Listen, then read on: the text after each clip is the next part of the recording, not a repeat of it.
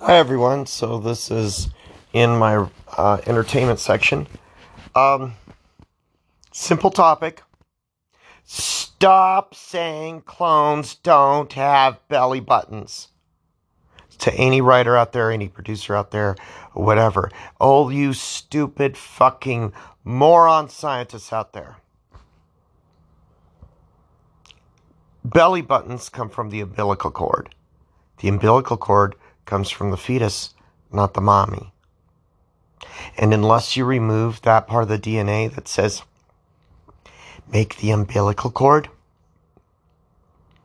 a clone would need the umbilical cord to transfer the nutrients from outside, even if it doesn't have a placenta or whatever, it's going to have a way to move food into its belly.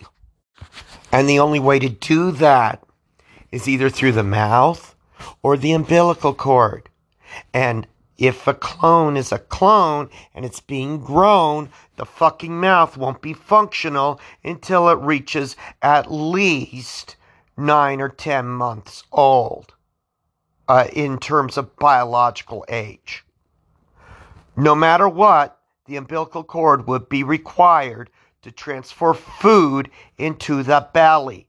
Even if it's a manufactured umbilical cord that's stuck into the clone, you would still have a fucking belly button because that's where the cord is sticking into the goddamn body. Okay? Enough. That's my rant. I mean, anybody who says that clones don't have belly buttons, you're a fucking idiot.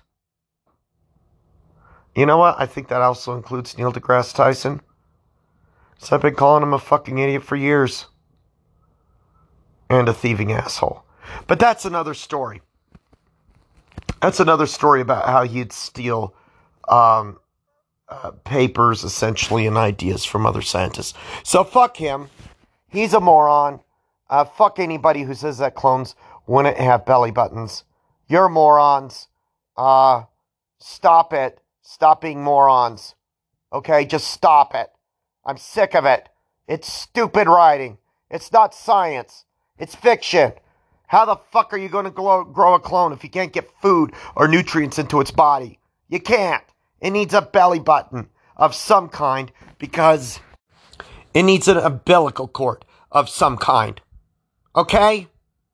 Period. Even if the umbilical cord is only there for a couple of weeks, you'd still have that little belly button because the little belly button's kind of like doors that shut down and close down the entranceway into the fucking stomach. That's basically what it is. Think of the belly button as doors. But they have to be open for at least a certain period of time during initial growth.